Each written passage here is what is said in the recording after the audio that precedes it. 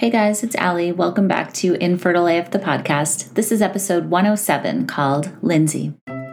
Hey everyone, it's Allie and Blair, the co-founders of Fertility Rally, and we wanted to tell you about an amazing event we're hosting on Saturday, April 17th. The event is called Fertility Rally Live, an all-day virtual celebration of the infertility community for anyone and everyone building their modern families and seeking empowerment, education, support, and community.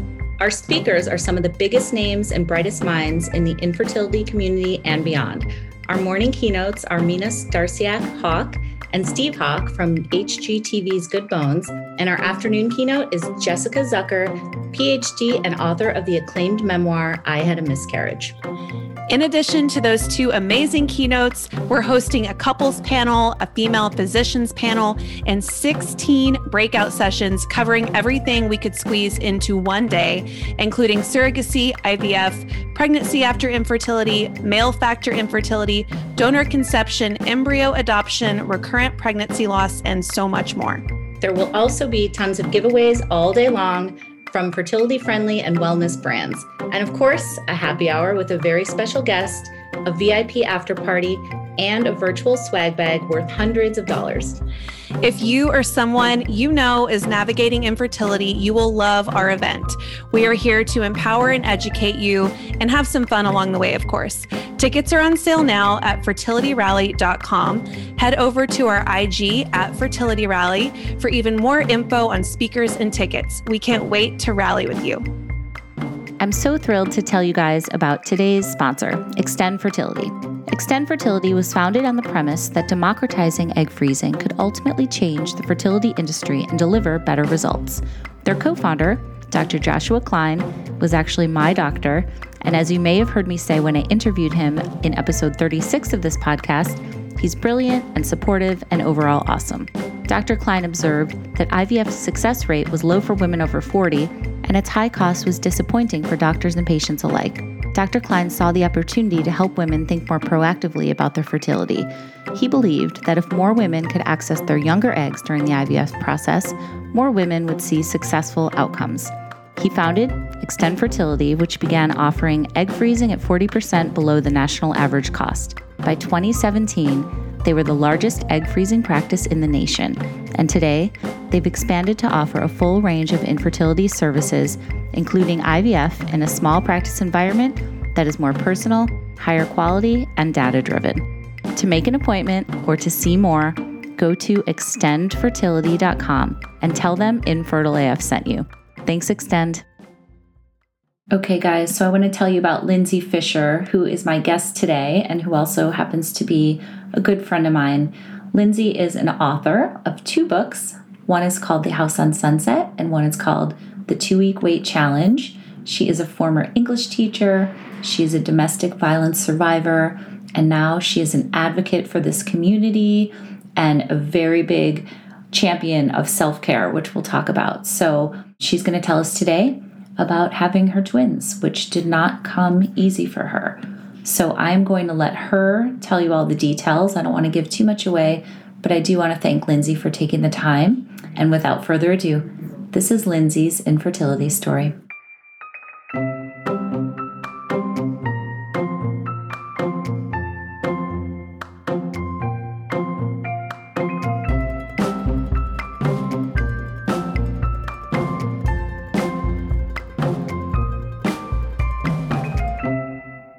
All right, Lindsay. Oh my gosh, I'm so excited to get to talk to you today. You are, let me just say, when we first met, you came on our support group and we'd like Instagram commented a little bit back and forth, but we'd never really talked.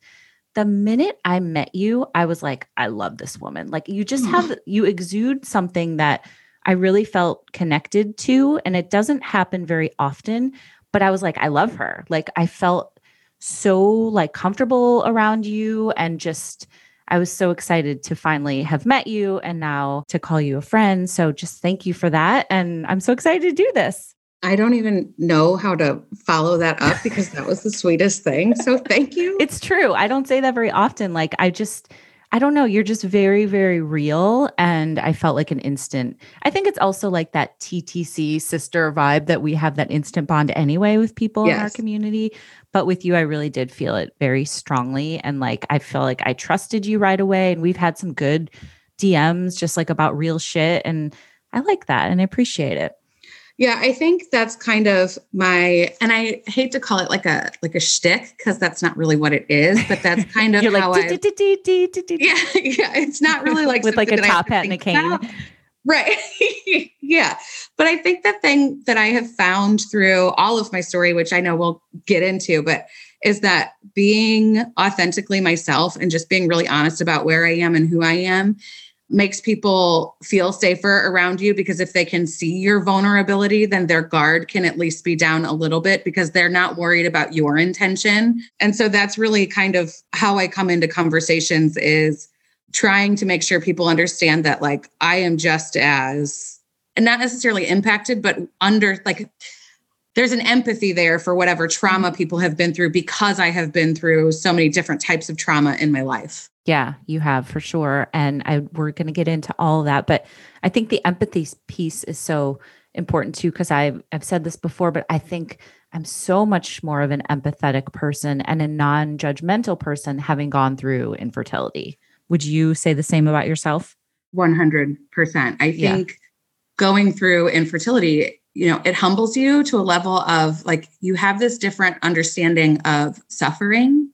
And I hate to, say it that way, but truly it's like, what it's like to be at the lowest of lows. And so when you see other people in that same place, even if they're making different decisions than you, or they take a different path than you, or even people that are suffering something that isn't necessarily infertility related, but you understand their grief or their mourning, it's so much easier to understand that like, we're all human and we're all doing or attempting to do our best, even if we're not at our best. And just taking that away it's been a really good silver lining, if you will. Yeah, I agree with you. So you've written 2 books. And again, we're going to get into all this. One is your memoir called The House on Sunset, which you sent to me. And I really, it's so good. And I appreciate that. And your second one is called The 2-Week Weight Challenge, which came out in 2016. So we'll talk about both of those things. But let's start at the beginning with you. Were you somebody that was like, I always want to be a mom? I think I was busy being so opinionated on a lot of things that I didn't even think about it. Okay. What do you mean? Okay. So I just think that like, I have always been a very independent, strong-willed person. If there's something that I want to be doing, I'm going after it. And that's the Capricorn in me, I think. So because like parenting wasn't something that was right in front of me, right? Something that I could achieve at that moment, it wasn't necessarily on my radar. Does that make sense? Yeah. Okay. So there's kind of that. I think I always just assumed I would be a parent, because there was never a time where I was like, ew, gross, I don't want to do that. It was just like, yeah, that's coming later. Yeah. So I didn't do a lot of playing with dolls. I didn't do a lot of like mom sort of like play. I was much more outside and kind of a tomboy and getting dirty and, razzing the neighbors. Yeah. That's why I was too, like digging for worms and like, Yeah. Playing soccer. We're Midwestern girls, right? Did you grow up in Missouri? I did. I've been born and raised in St. Louis. The only time I've really lived outside of St. Louis is when I went to college, but I moved to Springfield, Missouri, which is small. So so the Midwestern in me was always kind of taking advantage of our weather when I could, right? You can either be outside or you can't be outside. So, So tell me did you know anything about fertility, or like, what was your sex education like? Don't have sex because you can get pregnant. And here are the consequences of having sex. And it was all of the, worst case scenarios that they want to present them to you as. Like, you don't want to be a tramp. Yeah. You don't want an STD, right? Or they call them STIs now, but that's what they said back then. So, exactly. So, I mean, that was really my sex education. I, even more detailed than that, like when they first introduced you to the concept of like a period, it's just like this mysterious thing that they tell you is going to happen to you, and they don't explain the cycle of it in any capacity. So it's like, I'm going to have my period. And when I do, that means that I can get pregnant. And so I shouldn't have sex. Like that's what was in my head. Right. Yeah. Okay.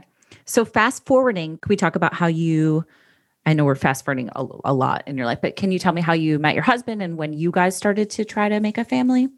Sure. So my husband and I actually met in elementary school. Mm-hmm. But we were completely different groups of friends. He was kind of the like skater. So we went to school all the way up through high school together. And we knew each other because we had gone to school together for so long, but we were not in any kind of like friendship or interested in each other, romantically. So fast forward to, probably a decade after we graduated and social media has everybody, kind of reconnected. Mm-hmm. I had just left my incredibly abusive relationship. I was a year out of that and kind of immersed in what I call like my year of trauma therapy because I was there so much. And can I interject and say that you talk about that a lot in The House on Sunset, which everyone should read.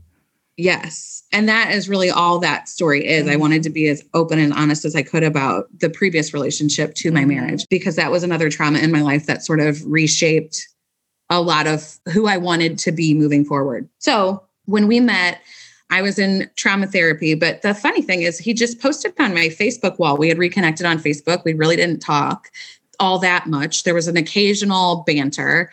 He posted on my wall and said, I had a dream about you last night. You were yelling at me about the way that I filled out some paperwork, which if you know my story, I was a high school English teacher straight out of college. And so that sort of makes sense. I was kind of snarky about, grammar on Facebook a lot of the time. So he said that, and, I kind of laughed about it and didn't think anything of it. And crazily, one of his best friends from elementary school, who again, I knew, reached out to me and said, I never saw this before. I've never thought of it, but you and Joe should go on a date. And I said, I'm not interested in dating anyone right now. And he was like, but that's a shame because I told him that you were interested. That's awesome.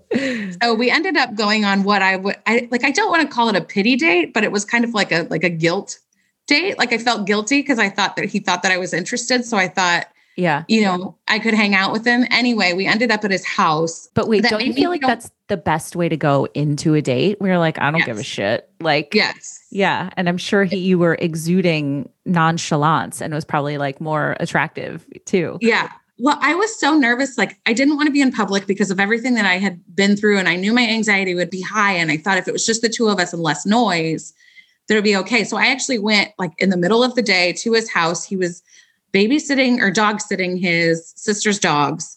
So we had 4 dogs in the house, me and him. I had 1 beer and left, but I swear to you in the car, I was like, I'm going to marry that man. Whoa. What was it about him that made you think that? It was his presence. It was sort of like what you described earlier. It was just this feeling of calm that I instantly felt when I was with him that I had never experienced before. Yeah. That's what I felt about you, Lindsay. I was like, I'm going to marry this girl. Yeah. You were like, I love her. In another life. I just felt like there was something very special about him. And it wasn't what he told me. It wasn't the way that he tried to razzle dazzle me. It was just him being him and me feeling like that was a safe space for me to be me. Yeah. Just a feeling. Mm-hmm. And that must have been so important after the trauma that you'd been through, right? Yeah, it was terrifying as well. It was a situation where it was like, I really want to try this, but I wasn't sure that I trusted myself. But fortunately, I had a therapist who kind of walked that line with me. So that was also another reason that when I had that feeling about him, even though it was unexpected, and I was interested in kind of furthering, developing a relationship with him very slowly in the beginning, but knowing that I had somebody else that could walk that path with me that was kind of an expert was delightful. When did you guys know that it was, you were going to get married? So it was slow until it wasn't. And I think that's the best way to describe it, right? Perfect. Yeah. I was just, digging my heels in for so long. And, I was like, I just want to be friends. I just want to, let's see how this goes. I don't know how I'm going to freak out. And then, I thought there was going to be a moment where I was like, this is too much for me. I need to bounce. And that moment never presented itself. And so I would say it was probably we were only dating for 3 months and I had figured out that I was in love with him. And that was the fastest that happened. And again, if I didn't have kind of the support that I did, it may have taken longer, but in the context of our relationship, because I had that, I think it naturally kind of evolved and progressed a little bit faster because I was able to check in with an expert on what I was doing and how I was feeling. Okay. So that makes sense. Yeah. So we were, 3 months in when I think we started saying, I love you. I moved in with him. We were a little bit older. We were, I think, 28 when we've been together for 10 years. So I was 28 when we started dating.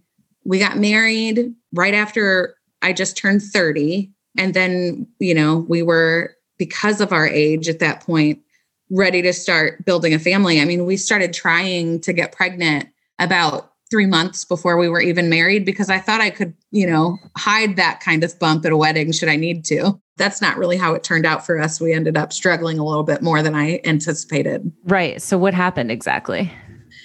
So I actually my best friend had endometriosis that was pretty severe. They were trying to conceive for a couple of years and struggling.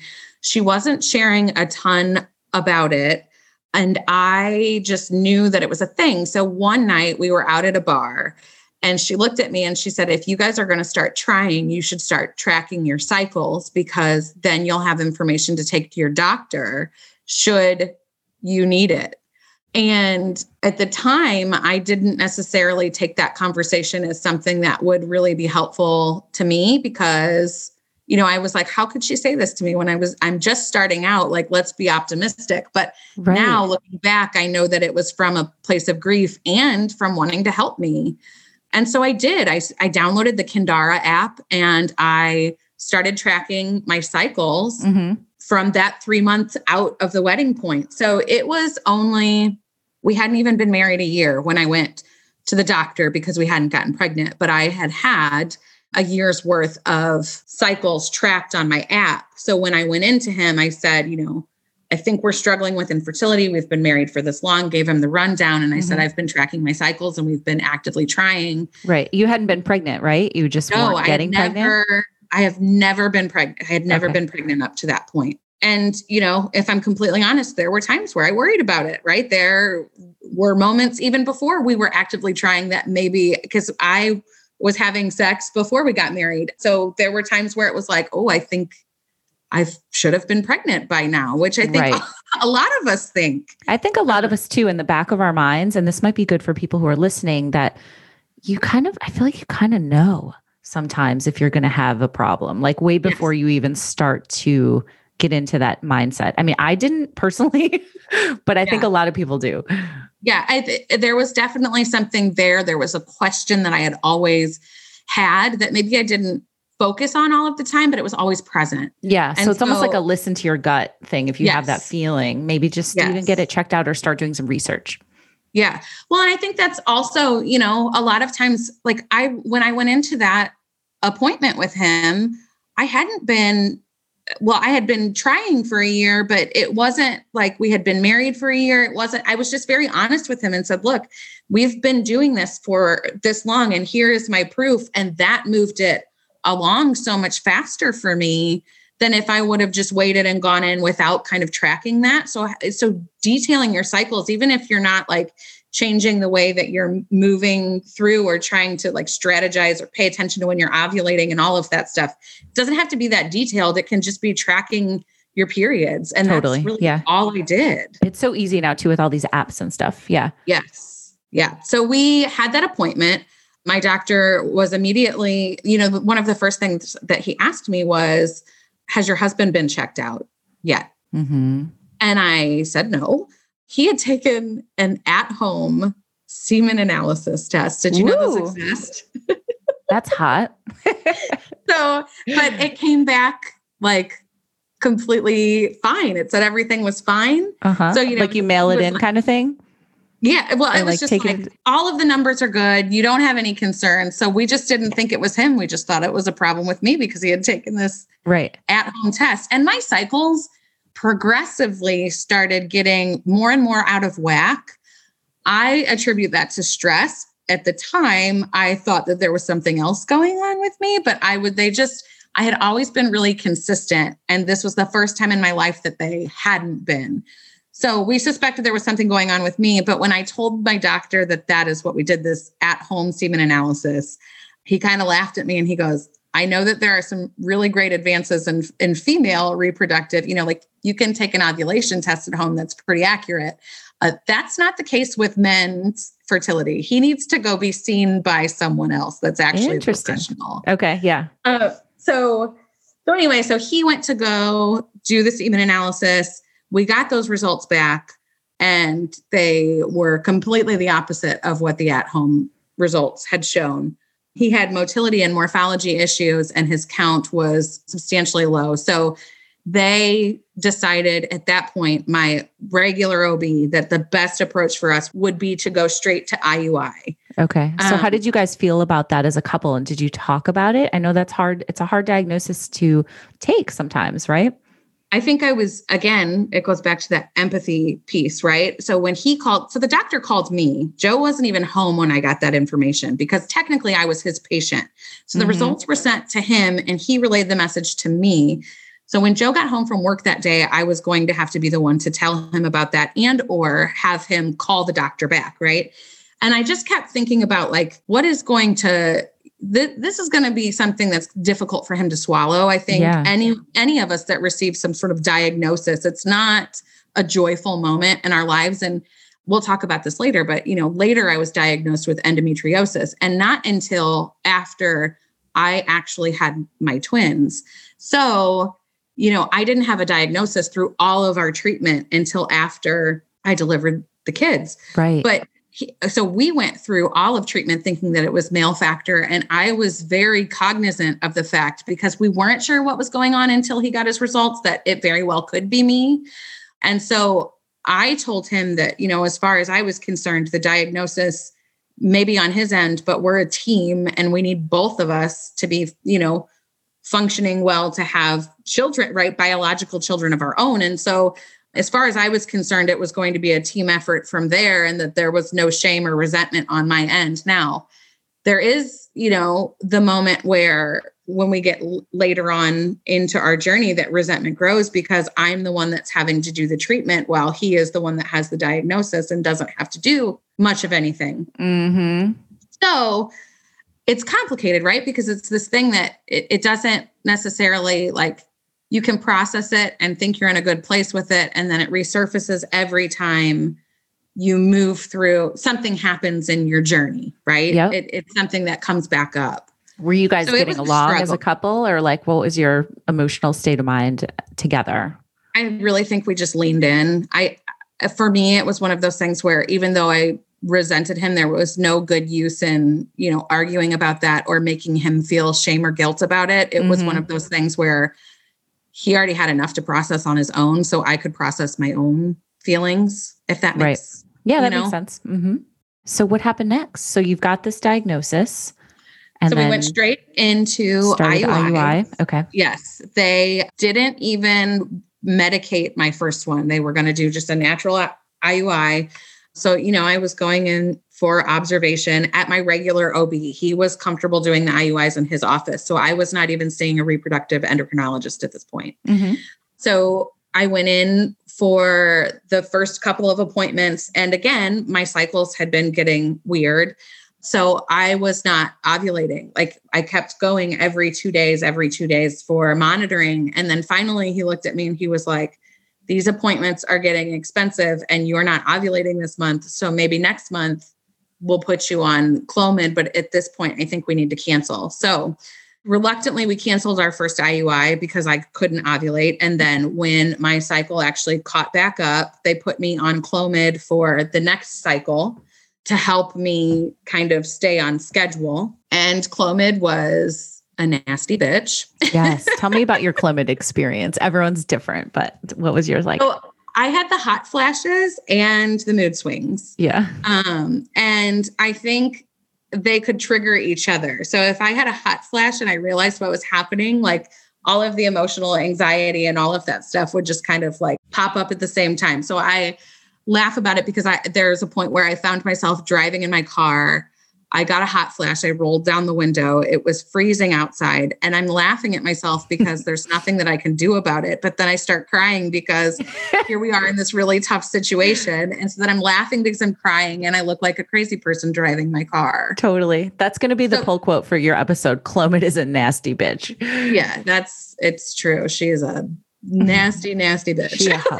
Yeah. And in fact, and I would argue for me that I had more like of negative responses, like physically to Clomid than I did to any other. Yes. You said that to me before. On. That's interesting. Yeah. I remember you saying that when we first talked. Yeah. She was ferocious. Okay. So how long were you planning on doing the IUIs and what was the point where you guys moved on? Okay. So so we went in for the second IUI. It did keep my schedule just fine. Like everything went the way that it was supposed to. So I went in, I carried the semen because they didn't have a space for Joe to like collect his sample in the office.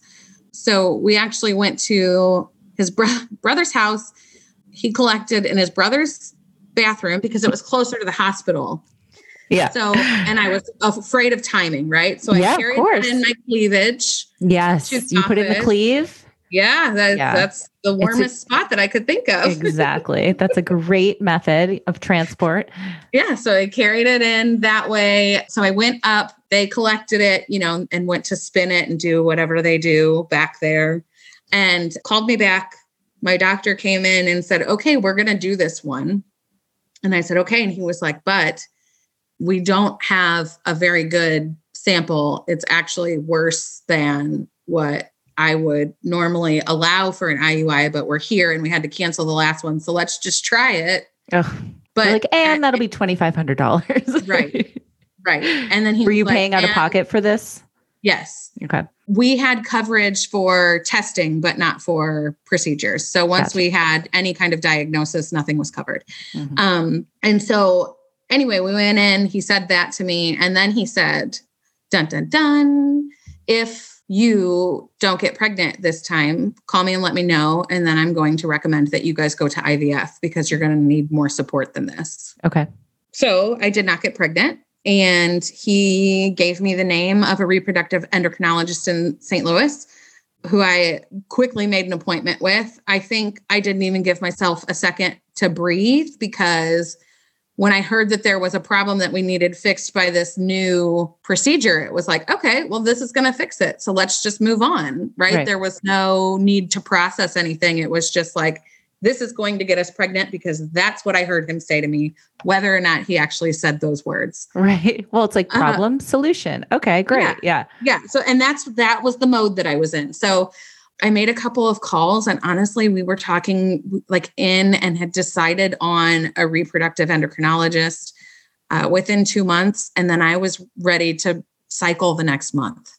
Okay. So it's all happening kind of quickly, although you've been trying for a while now, right? How long had it been? Like over a year?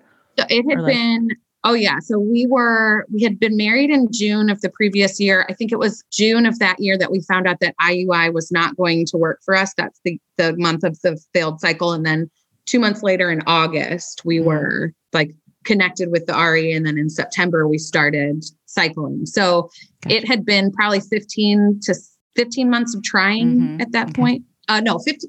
Actually, it was like a year and a half of trying because we had started trying before we got married. So, so only 18 months of trying, but his semen was struggling. So IVF. So we started, they told me everything looked great on my end. I did the normal testing. They were not concerned about me. They were just concerned about his numbers. So we went in with a plan of doing ICSI and PGS testing. And just because we wanted to, like in our head at that point, it was going to eliminate the possibility of miscarriage and get us pregnant faster if we had PGS tested embryos. And I was in a hurry. So, so that's why we decided to do it that way. My first retrieval did not go as planned from almost straight out of the gate. And that's when we started to see complications on my end. So at my day 9 appointment, cycle day 9 appointment, none of my follicles had been responding to any of the meds that they put me on, despite all of my numbers from all of my blood tests looking good. And so they told me that we needed to, double my meds and hopefully things would start to look better. And they did. So when we got to retrieval, after that kind of rocky start and a lot of pumping me full of really high doses of meds to get me to react quickly, I had 22 follicles, 18 of them were mature, 12 fertilized. And then that was kind of what I knew the day after. But in between there, I am also one of the lucky 1% who had the RE somehow grazed and popped a blood vessel on my ovary.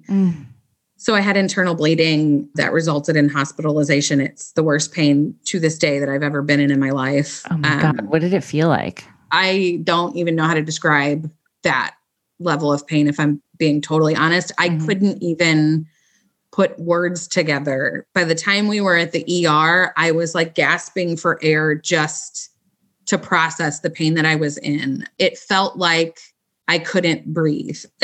Literally, it literally was taking, when people say the pain, the pain takes like your breath away. That's exactly what it was, but it was more of a gasping, struggling, not just like a moment where I couldn't catch my breath. Oh my God. Were you like, what the hell's happening? That must've been so scary.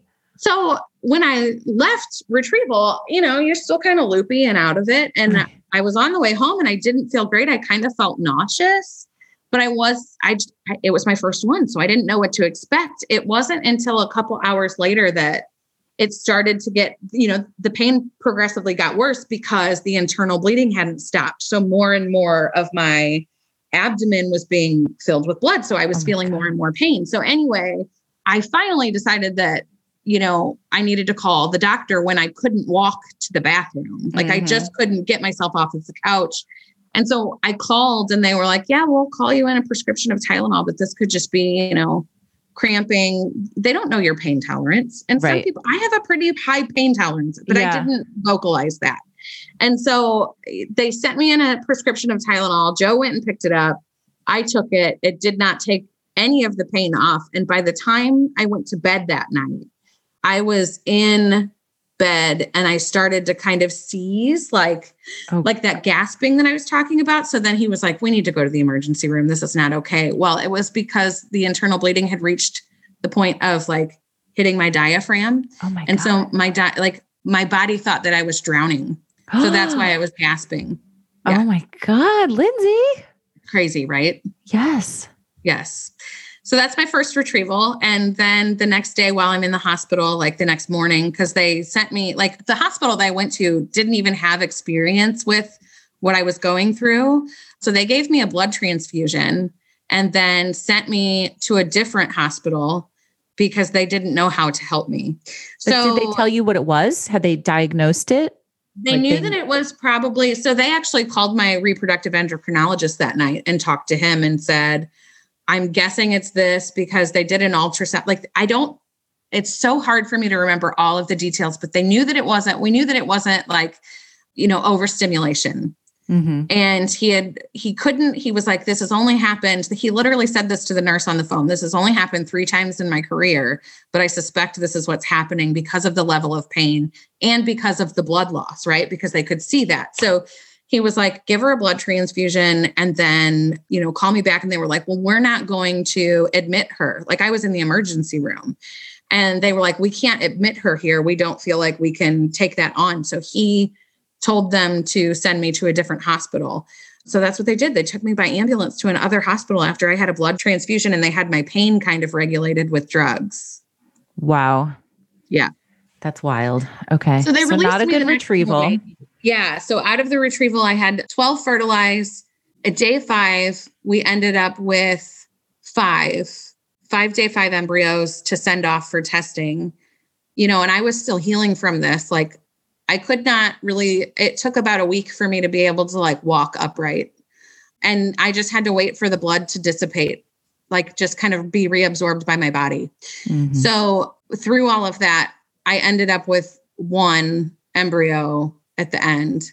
And that was a hard pill to swallow because from the beginning, I had been told that, I had the ovarian reserve of a 17-year-old and all of these other things and how it was going to be so easy. And Joe and I had always anticipated having more than one kid. Mm-hmm. And so when it came down to us only having one embryo, I knew that we were, it was only one shot. We didn't even know if we were going to get pregnant. And the rug had just been pulled out from under me because of all of the complications. I was not as confident going into a transfer as I had been going into that retrieval.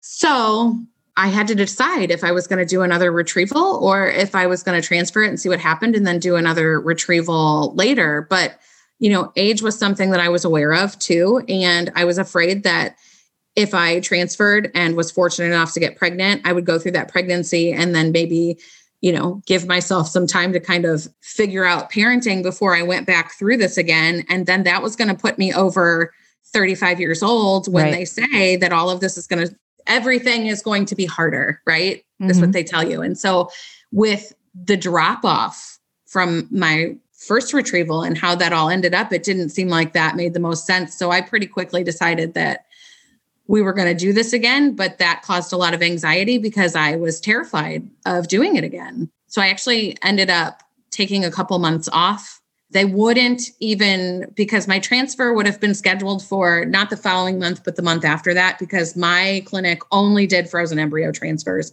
unless you specifically requested to have a fresh transfer. Okay.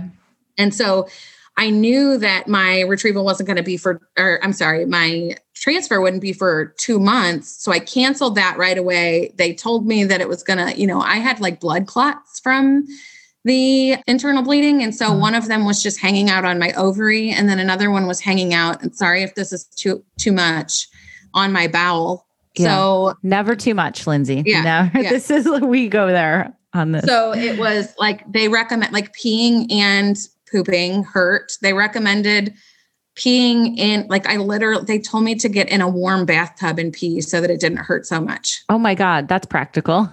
I was like, this is the most disgusting experience of my life. And just being in pain. Yeah. It was so bizarre. It was just, there was a lot of grief again. And there was some ignorance that's, stolen from you. And there's just all of this stuff. It's so complicated because it's like, it shouldn't be this hard. Yes. It just shouldn't be this hard. Right. And so exactly. That's what I was kind of processing. So Joe was like traumatized by watching me in that pain. He said, we're taking a break. You have got to heal from this. I cannot watch you push yourself through this. And we really leaned into each other and were very honest through the entire process about if and when somebody needed something, right? We were a team. And if he noticed that I was struggling, he was going to tell me. And it wasn't always an easy conversation. And his voice may have trembled, but we made it. And so we decided to take a break. And I wanted to, so we were looking at, December or January as when we would go back in. And I didn't want to do it for the holidays. I just couldn't imagine having an outcome that was less than stellar and trying to process Christmas and Thanksgiving, and my birthday is right then, and then New Year's, and just doing all of this, this time of year when you are surrounded by friends and family and it's supposed to be joyous. I couldn't imagine cycling through that and being okay. Yeah. So I didn't do it, and we scheduled our retrieval for January. I didn't really do much of anything different. I went into that one. They knew, from the first one that I may not respond well to meds. So we upped my meds from out of the gate. And that one was much more successful. I retrieved 24, which 20 of them were mature, 18 fertilized. How do you remember all this? Do you have this written down? I do. Okay. Isn't that crazy? No, it's not crazy, but I'm like, I don't remember any of the numbers. And I realized that when I recall like my numbers, I'm always saying different ones. And my mom actually was like, I've been listening to your podcast. Like, you got to get your story straight. I and do I'm like, I don't remember. Yes. Because you block it out. Well, it's like you dissociate, right? In the middle of it. So it's like, you can tell you remember the feelings, you remember the moment, but the details are really foggy. And I knew that from the trauma. So I did track this much more because I knew that I was going to be talking about it more. So I wrote all of this stuff down and I documented it online. I was, on Instagram at this point. It was an interesting time because I knew what I really needed to focus on was self-care because of my previous trauma and because of all of the therapy that I was in. And despite that, just because you know that self-care is important, it doesn't necessarily mean that you feel any different about wanting to do it. And so I was just really so focused on making sure that I was showing up for myself in that time frame. And I think one of the things that I maybe tricked myself into believing, though there was really no reason to believe it, is that I was going to, at some point, if we had the results that we wanted, which was to conceive, I wouldn't have the opportunity to take those couple of months off. And because I had already scheduled that retrieval out, it really did sort of feel like a reprieve, but it took a while to get my head right there. So I was really in a good place mentally going into the second one because I utilized every moment that I could in kind of like, I don't know, self-help sort of stuff. Mm-hmm. What did self-care look like to you at that point? Like what kinds of things were you doing? Through IVF, I always had a gratitude journal. That was something that was really important to me. Infertility takes a lot of reasons away from you to be thankful, or at least it shifts your perspective, right? And your lens. So the things that are the most important to you or the things that are really impacting you are so hard. And in order to kind of balance that and not get completely and entirely sucked into that black hole of depression that definitely loomed over me, I was writing about gratitude every day. I think the thing that is so cool about a gratitude practice is it doesn't cost anything. It's easy to do. You can do it in your mind, even if you don't have paper. And it's just a matter of listing. I always stick between 5 and 10 things that I'm grateful for in my day. So that was a really big one. And I would just write it down before bed to remind myself that despite everything else feeling completely and totally shitty, there were good moments. And that helped a ton. I was also trying to stay a little bit active. I was kind of trying to nurture my body and detox it from all of the IVF drugs. And so they're really basic things. I think a lot of people, when they think about a self-care practice, they think of these really huge, events or experiences. And that for me, especially when you're in a state of trauma, just is too unrealistic. There's no way that I'm going to stick to that. But if I can stick to these other few things that really don't cost me much besides a little bit of my time, and also that time then is dedicated to me. So if that's the only cost, then it's worth it, right? I see the value in that. So that's why I kind of stuck to the basics. Yeah. So the month that the 2-week wait challenge came out was the month that we started IVF. So I actually wrote the 2-week wait challenge before, I was in the middle of doing IUIs and it was one of those situations where when I found out that was our game plan, I immediately went into kind of fix it mode. What can I do to better prepare myself for what's coming forward? And so I started scheduling out my own self-care because self-care was something that I was talking about before then because of my therapy. And so I wrote it in, this is going to sound nuts. It took 6 weeks to get it together, but I wrote it in 2 days. That's so fast. Yeah. And so impressive.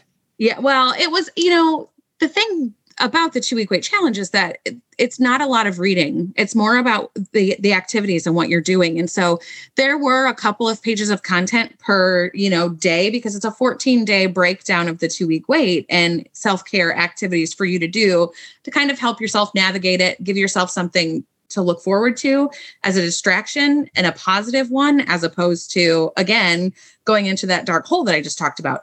And so I knew going in to IVF that I was going to need that. So when I wrote the 2-week wait challenge, I was also curating my own self-care. So it kind of came out naturally because I was so focused on it. Right. I mean, it's not like writing a novel in 2 days, but there's a lot of thought that goes into this and organization. And like you said, curating kind of these activities and these challenges, these positive self-care challenges. So that's kudos to you for pulling it together. Thanks. So you were using your own guide, obviously, as you're going through it then, right? Oh yeah. Yeah. This is the reason that I wrote it into a book is because I wanted to be able to support people as much as I possibly could, but I knew that access to me would be limited, even if I had a gazillion followers on social media, and that, putting it somewhere, like putting all of that content that I was doing for myself into a book became a way for people who always asked me later on, like, well, what do you do? Or how did you cope? I'm like, well, this is exactly what I did. Like, this is who I am. So it was pretty natural to write. Yeah. So let's go back to your chronology. So then, so the new year comes around, and then what happened?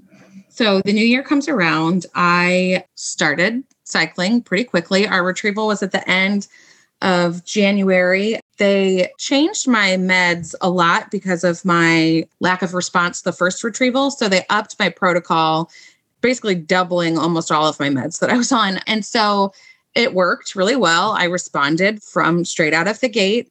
And that retrieval, so we don't get too bogged down in numbers, with the last one, I had 6 PGS normals, or I'm sorry, I had 6 to send for testing and came out with the 1. And with the second retrieval, I sent 5 for testing, and 3 of those came back PGS tested normal. Okay. So how did it feel to get those results? It was I was ready to be done with retrievals at that point. Like, okay, we got it. Yeah. I was like, this is a comfortable space for me. So we started talking about transfers, and I said this before, but my specific clinic only does frozen embryo transfers unless you specifically request a frozen for some reason. Mm-hmm. And so a fresh. So I knew that they were not going to do it the next round because, I wouldn't have been able to do it the next month because I sent them for PGS testing and the timing didn't work out to get the results back and cycle. So I scheduled my first IVF transfer for March of 2017. It was March 17th, and I transferred 2 embryos that day, and they both stuck. Still a little weird to say that. It still doesn't even feel true, even though I have 3.5-year-old twins. Right. But so tell me about the transfer and then like the weight, speaking of the 2-week wait. Yeah. How was that for you? You can put a lot of pressure on yourself when you say that you do self-care really well, and then you write a book about self-care for people in the 2-week wait, and then you have to publicly do a 2-week wait in front of. You're like, oh shit, now I have to put my money where my mouth is. Okay, you can do this. But honestly, I work well under that pressure. It's why I talk about this stuff so much, because I know that it keeps me accountable to myself. Mm-hmm. So anyway, transfer prep was fine. Estrogen really gives me migraines, which I still struggle with at this point. So that was a little bit difficult. Transfer, it was so weird. It's one of those things where it's like every time there's a new piece of of this process, whether it be a procedure or, anything like that, I feel like you can get really foggy in the moment because you're like, okay, I just need to survive this so that I know what it's like, so that if I have to do it again, I know I survived it. Does that make any sense? Yeah, totally. So that's kind of where I was like, we're just going to get through it. We're just going to get through it. And so we did. Transfer went really well. And then I had a 2-week wait that, fortunately, and maybe not fortunately for me, I started having symptoms pretty quick. But, some of that can come from progesterone. But my sense of smell was really, really heightened. And there was something else that was happening too. Anyway, I was passing out. I was falling asleep on the couch, having a conversation with my husband. What is that? So anyway, the medical marijuana at that point. No, I was not.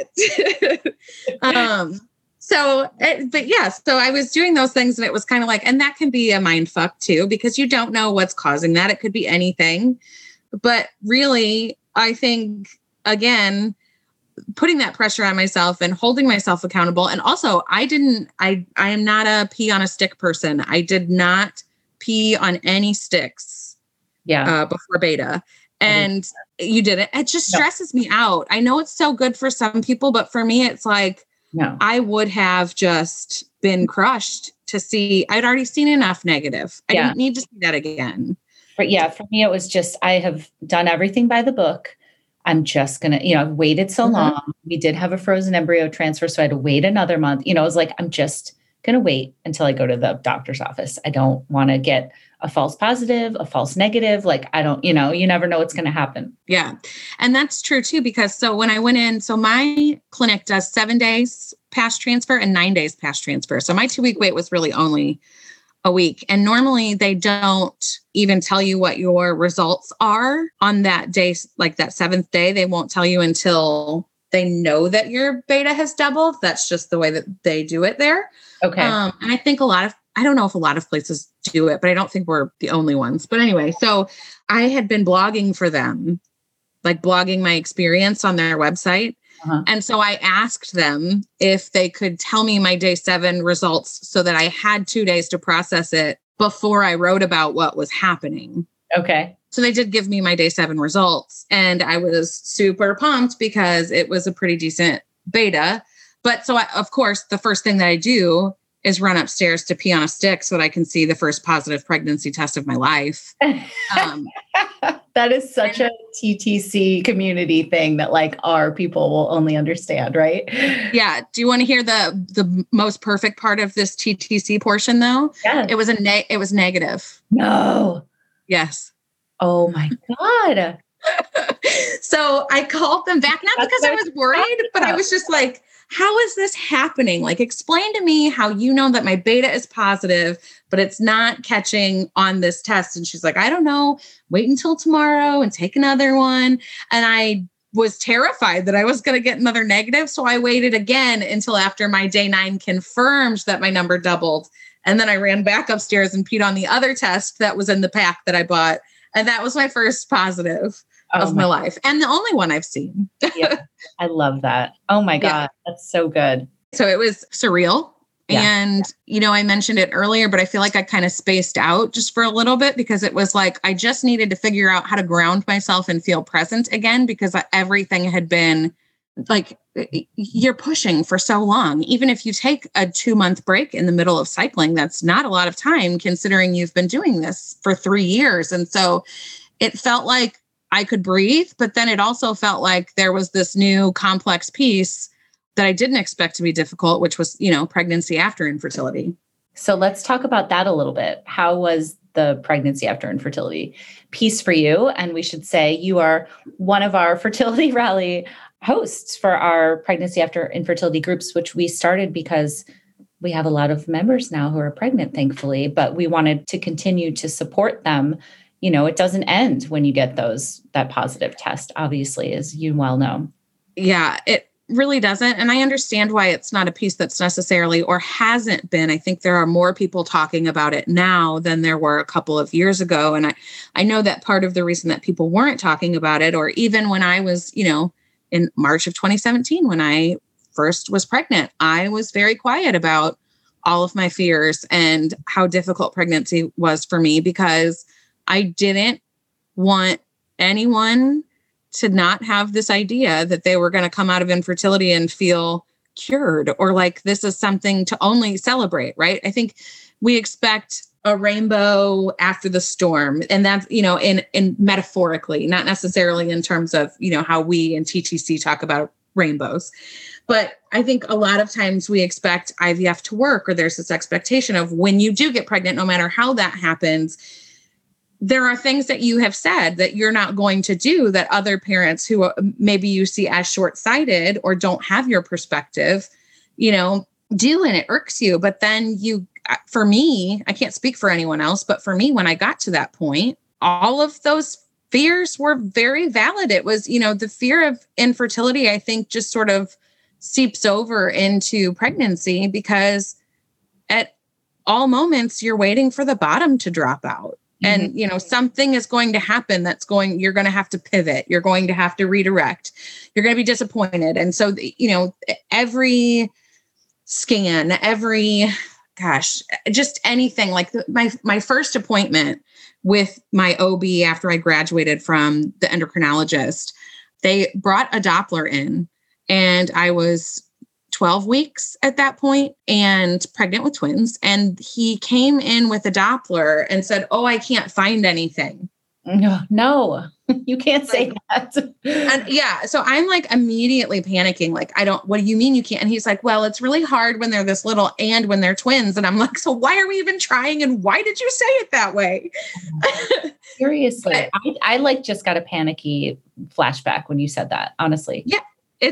It was just, and I didn't want it to be that way. I wanted to be happy. I wanted to feel like everything that I had done to get pregnant was worth it. And when I say that, I don't mean it like I don't appreciate and love my children and see their value. They are amazing. But what I mean is it still felt like I was very far away from coming to that realization. Totally. Yeah. Did you ever have any major scares like throughout the pregnancy, or like what were some of the lower moments? So I had 2 placentas, and one was behind them and one was in front of them. So I couldn't really feel a whole lot of movement or kicking. So I had anterior placenta, which means that there's a placenta positioned kind of in the front of your stomach. And that just made it really difficult to feel them moving around. So a lot of people that were pregnant around the same time as me. And that's another thing that I think is really interesting about getting pregnant after infertility is, I met a lot of people at my clinic. Like we had our own Facebook group of people that were cycling at the same time. And so all of them were sharing these milestones of, has anyone felt the baby kick? And I'm like, I can't feel anything. Is anything, is everything okay in there? So that kind of stunk just because it was an uneasiness. And then with the Doppler situation on the very first appointment, I couldn't bring myself to get one because I knew I'd get it home and not be able to hear something and just think doom and gloom, just like peeing on sticks. I couldn't use a Doppler. So, right. So I stuck with that. And then I also had gestational diabetes, which was, I didn't want to do injections. That was a big thing for me. I wanted to, if I could manage it without medicine, I really wanted to try to do that. Mm-hmm. So I worked really hard to try to keep my blood sugar under control. And we did. Toward the end of the pregnancy, started to be concerned that I was getting closer to labor than what maybe like all of my tests and all of my appointments were telling me. I just kept fearing going into preterm labor. And that's something that they tell you when you're pregnant with multiples, that you're much more likely to deliver early. So it did happen, even though I kept asking the doctor and she kept telling me not to worry about it. I wanted to get a steroid injection for their lungs. I was like 33 weeks and 6 days. If I recall correctly, it was either the day before or 2 days before I went into labor that I asked for that shot. And she was like, "You're so close. You don't need it." And then I went into labor at 34 weeks. So I had the twins via cesarean section that day, and they spent 6 weeks in the NICU. They did I was considered high risk. So I did go to MFM a couple of times, but that wasn't even, they said, "You're fine." And they sent me on my way. So I really didn't obviously I had extra appointments. Like people who are pregnant with multiples have additional appointments on top of what like a singleton pregnancy does. But other than that, I had those things that were happening and I never felt good. Actually, this is glamorous, so I'll share it. This is going to be good. Yeah. So my morning sickness was not out of my mouth. Uh-huh. I had diarrhea constantly. And I didn't have I'm so sorry, but I didn't have a regular bowel movement my entire pregnancy, but I was dehydrating myself so quickly that I would end up in the hospital needing fluids.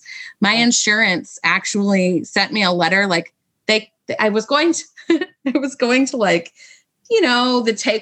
take care clinics and stuff. I was going to those and just saying I need fluids. And they sent me a thing and they were like, if you're in need of fluids this often, you need to go to the hospital.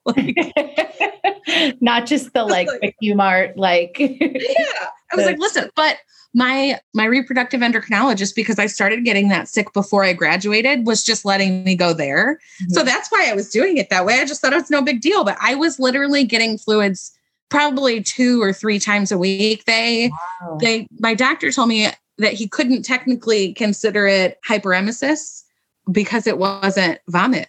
Oh, wow. That's interesting. But it was almost for 22 weeks of my pregnancy, that was, and then I had on top, so after I started to feel better, I had gestational diabetes. So, and I wasn't eating anything terrible because I couldn't, everything was it was so terrible. It was terrible. Oh, I'm sorry. But also going back to the pregnancy after infertility tip, did you feel like you couldn't complain? Yes. Yeah. Yeah. I didn't share any of that in any way. And I was sharing my entire story up until then. I was so honest about every single thing. I would have done, an Instagram live if we had it back then from the room with a transfer, right? That's how open I was about everything that was going on. And then I got pregnant and it was such a mind fuck. I did not know how to move forward from there. And that was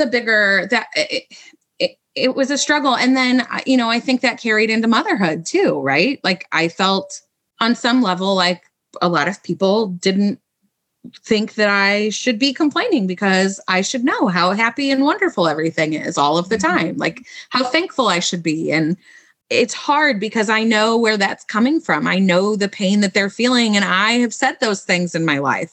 Right. Do you still feel that way today? I think there are parts of me.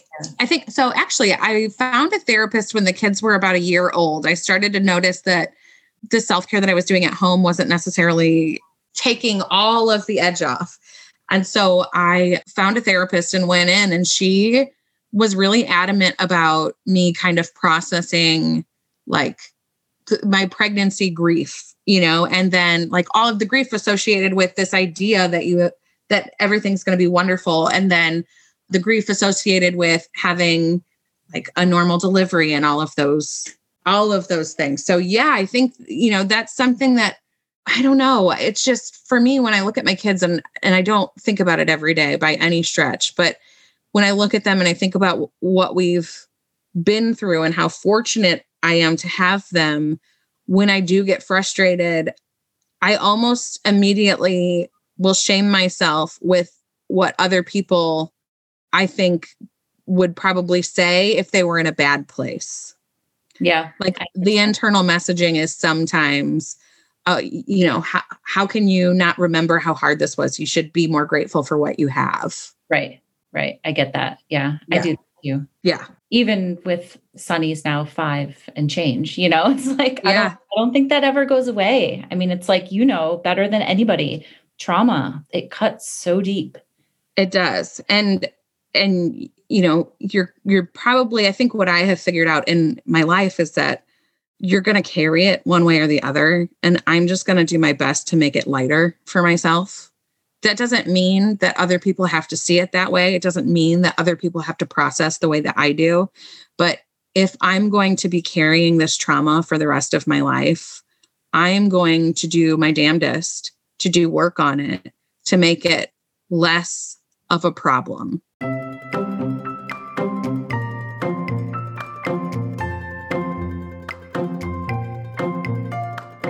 All right, everybody. Thank you so much for listening to this episode. And also, you can see Lindsay Fisher at Fertility Rally Live, which is happening on April 17th. So if you haven't gotten your tickets or you don't know anything about it, definitely follow us on Instagram at Fertility Rally or go to fertilityrally.com and you can see our entire lineup. It's a full day virtual event of panelists, breakout speakers, keynote speakers. It's going to be incredible. If you need support or you want to feel empowered, we have people talking about everything from surrogacy to egg donation, to freezing your eggs, to IVF, to adoption, and so much more. So we'd love to see you guys there. Come and rally with us. Also, if you can't make it to the live event, if you get a ticket, you have access to all the talks for 30 days afterwards. So definitely check it out at fertilityrally.com and on Instagram at fertilityrally. Thanks, guys. Talk to you next time.